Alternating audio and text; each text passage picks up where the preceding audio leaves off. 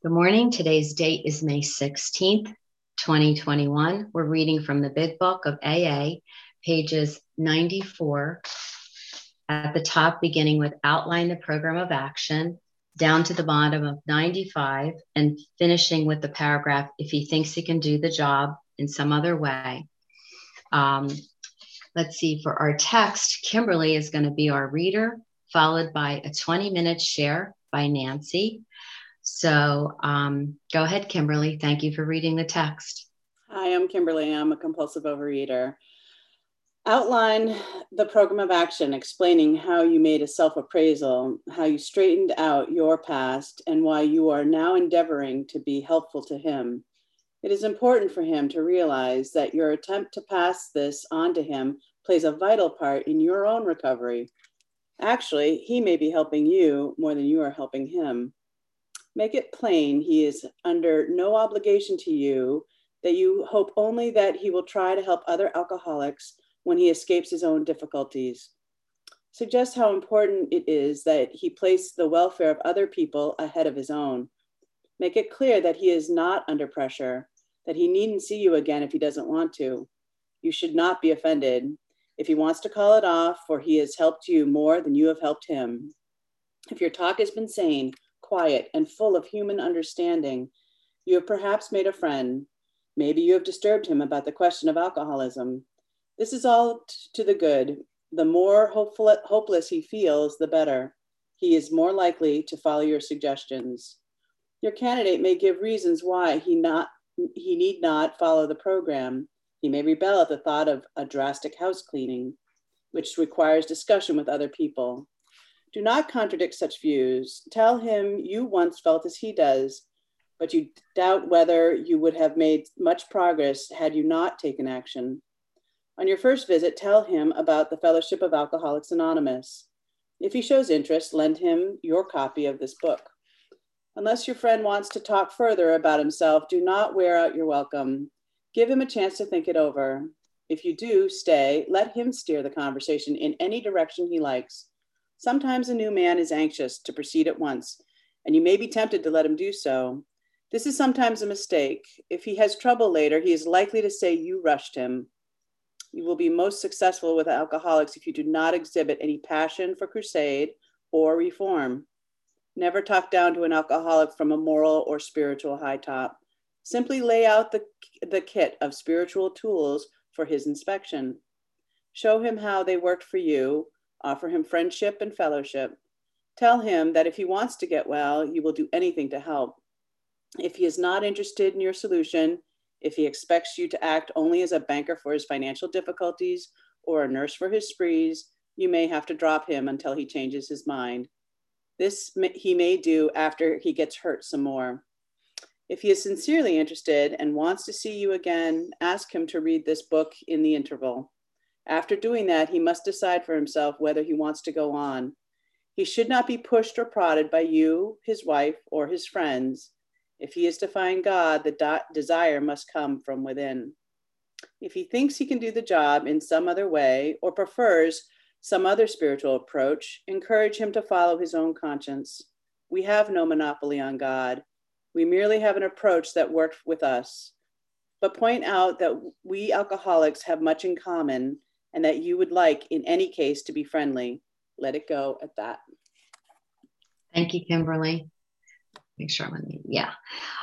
So now we'll have a 20-minute share by Nancy. Welcome, Nancy. Thank you. Good morning, everyone. I'm Nancy. I'm a compulsive overeater in recovery from New Jersey. And before I start my talk, I just wanted to relay a funny story.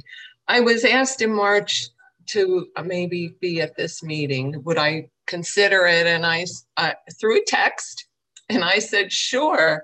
And one of my least favorite things to do in the world is public speak. In fact, many years ago at work, in front of 100 people, I passed out at the podium because I was so nervous about public speaking. So it's not my favorite thing to do. But I know I've learned in this program in my recovery that it is not wise for me to say no when I'm asked to do service. and it's not helpful to me to say no. And there might be somebody that I could help, and that is my primary purpose. So I said yes. And then when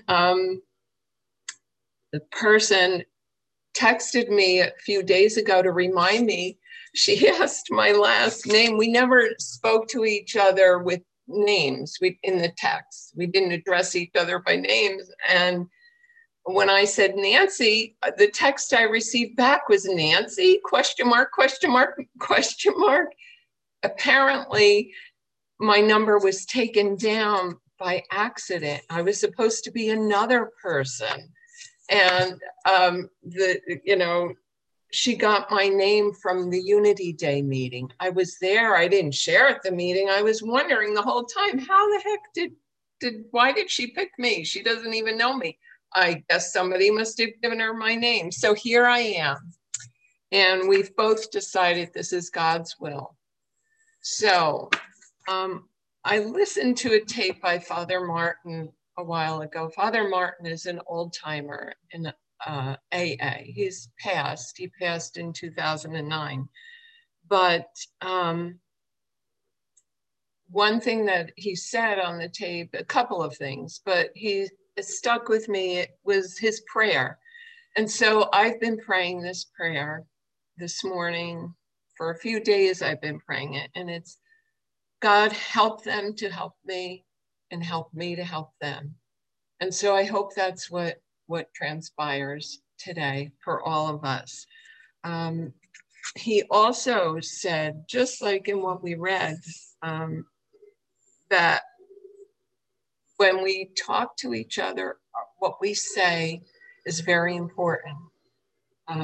We're playing with each other's lives, and our words can either help or really damage somebody.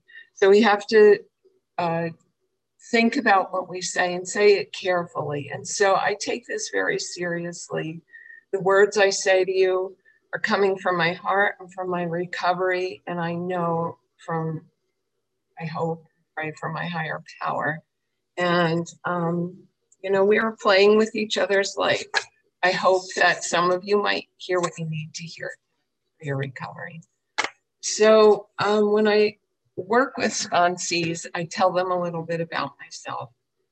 And I think that's important to do today since, none of you know me. So I want to tell you what it was like, what happened, and what it's like now. So I came to my first OA meeting in 1977, and I stayed until 1992.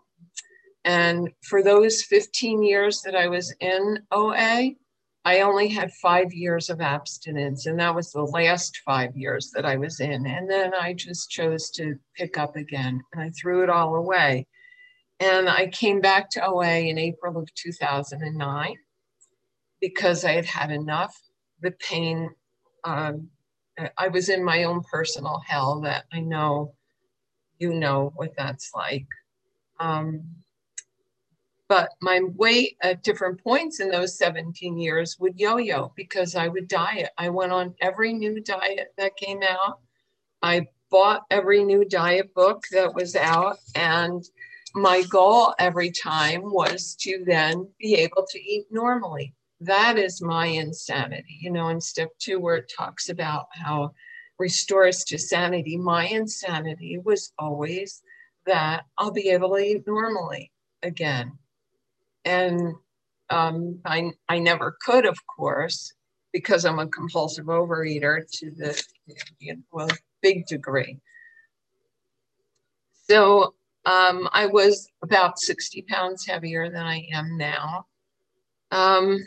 But I was always going on a diet, trying to find an easier, softer way. It never happened. I had no idea where I was going, and I was getting there quick. I was seeing a therapist, and often I would go in after binging, and I would be so remorseful and suicidal. And he would say, why don't you go back to OA?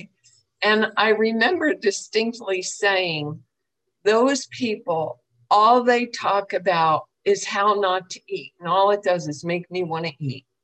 They're crazy. and I wouldn't come back. But the truth is that I couldn't be honest about how irrational and insane my eating was. I couldn't be honest that I was driving myself crazy. I had remorse after every binge. And I knew that you would ask me to stop eating, and I knew that I couldn't. So I kept lying to myself and looking for an easier, softer way.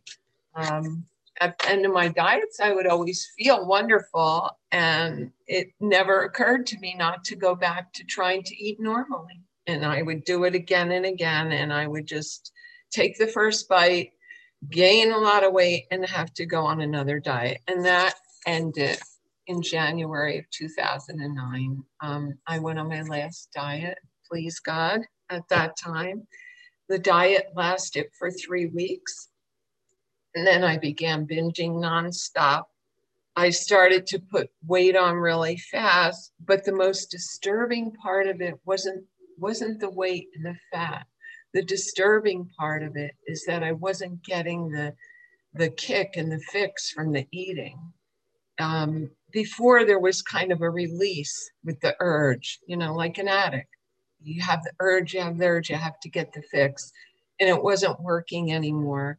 And I became so obsessed. No amount of food, no kind of food would squelch that.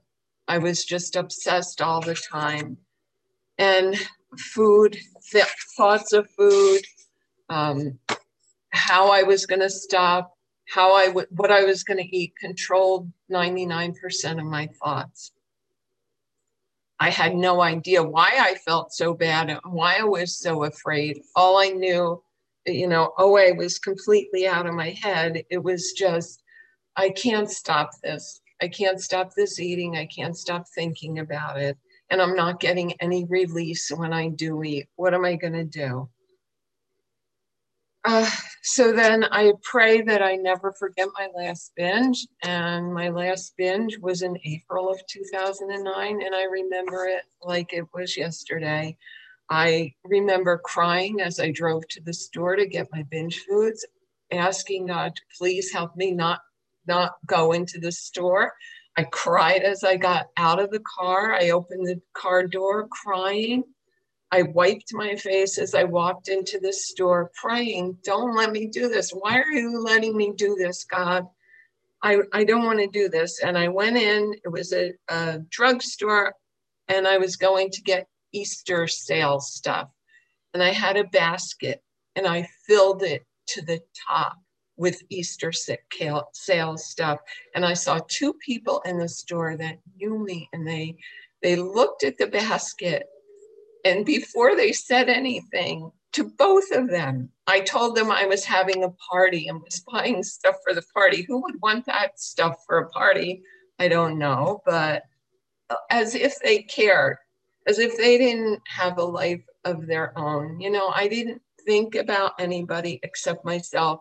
My husband would ask me to stop, do something, because I was always crying and remorseful, binging in front of him. And I'd say to him, I'm not hurting you. I'm only hurting myself. What do you care? You know, I had no sense of anybody else except me. And everything was about me.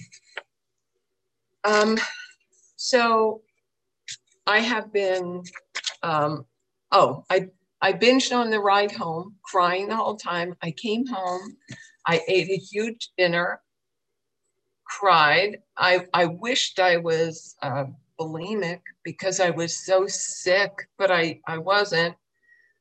I ran. Here's where God answered my prayer. I came upstairs and I went onto my computer, and it was as if an alien was in my body. I looked up an OA meeting. I got the person's name and from the meeting, the contact, and I called and asked where the meeting was. I didn't have GPS, and I went to the meeting that night. And I have been abstinent ever since. caveat to that. In 2015, I had several major losses and traumas in my life. And I decided that it was too hard to work the steps. It was too hard to be going to meetings all the time. So though I have not picked up sugar, any binge foods, and I haven't been binging since 2009, in 2005 to 2020, I decided to stop weighing and measuring and just see what I could get away with my food. And it made me really unhappy. It wasn't a clean abstinence. So in May of 2020, I got the abstinence that I feel is really clean and good back. And so that was over a year ago, it was May 2nd. So, so from 2009 and from 2020, I've had this gift. And like I said, I've lost 60 pounds. Some of that was through the yo-yo dieting. Most of it was through abstinence, but that's secondary. What I tell my sponsors, my sponsees, is that the void has been filled. That fear that I had and the pain that I didn't know where it was coming from, it was from that spiritual void, and I didn't know it. And it's been filled one day at a time as I'm in recovery. I used to hate my guts. I hated myself. I hated myself when I looked in the mirror. I didn't really know why, except I knew that it was connected with the eating, but it was the void. It was the aloneness I felt, the fear of being alone, and it's just been lifted. I no longer have urges to eat. It's been removed, just like in the promises that we read. I have not even sworn it off. One day at a time, it's been removed.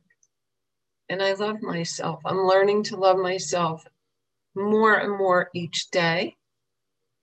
You know, I know that the desire to find God, as it talks about, you know, if he is to find God, the desire has to come from within himself. And that's exactly what happened. My sponsor helped me with the steps. God answered the call. And then he put her in my life. And I've had the same sponsor since 2009. And I love her. And she's a spiritual guide, a mentor. We're connected. I wanted to read something from 24 Hours a Day in the AA book from May 11th, just to sum up, and it's kind of what we read today.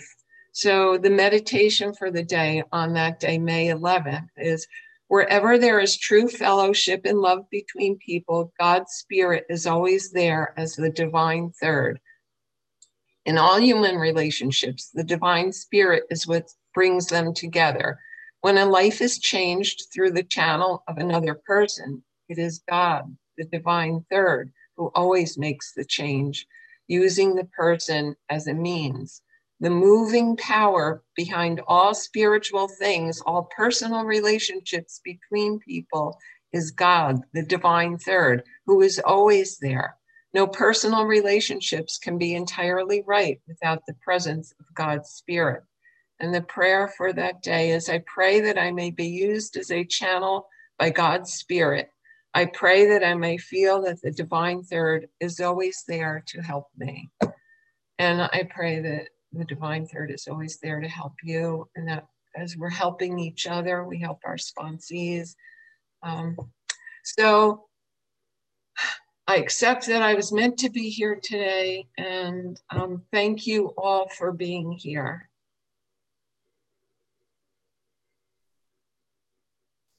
Thank you, Nancy.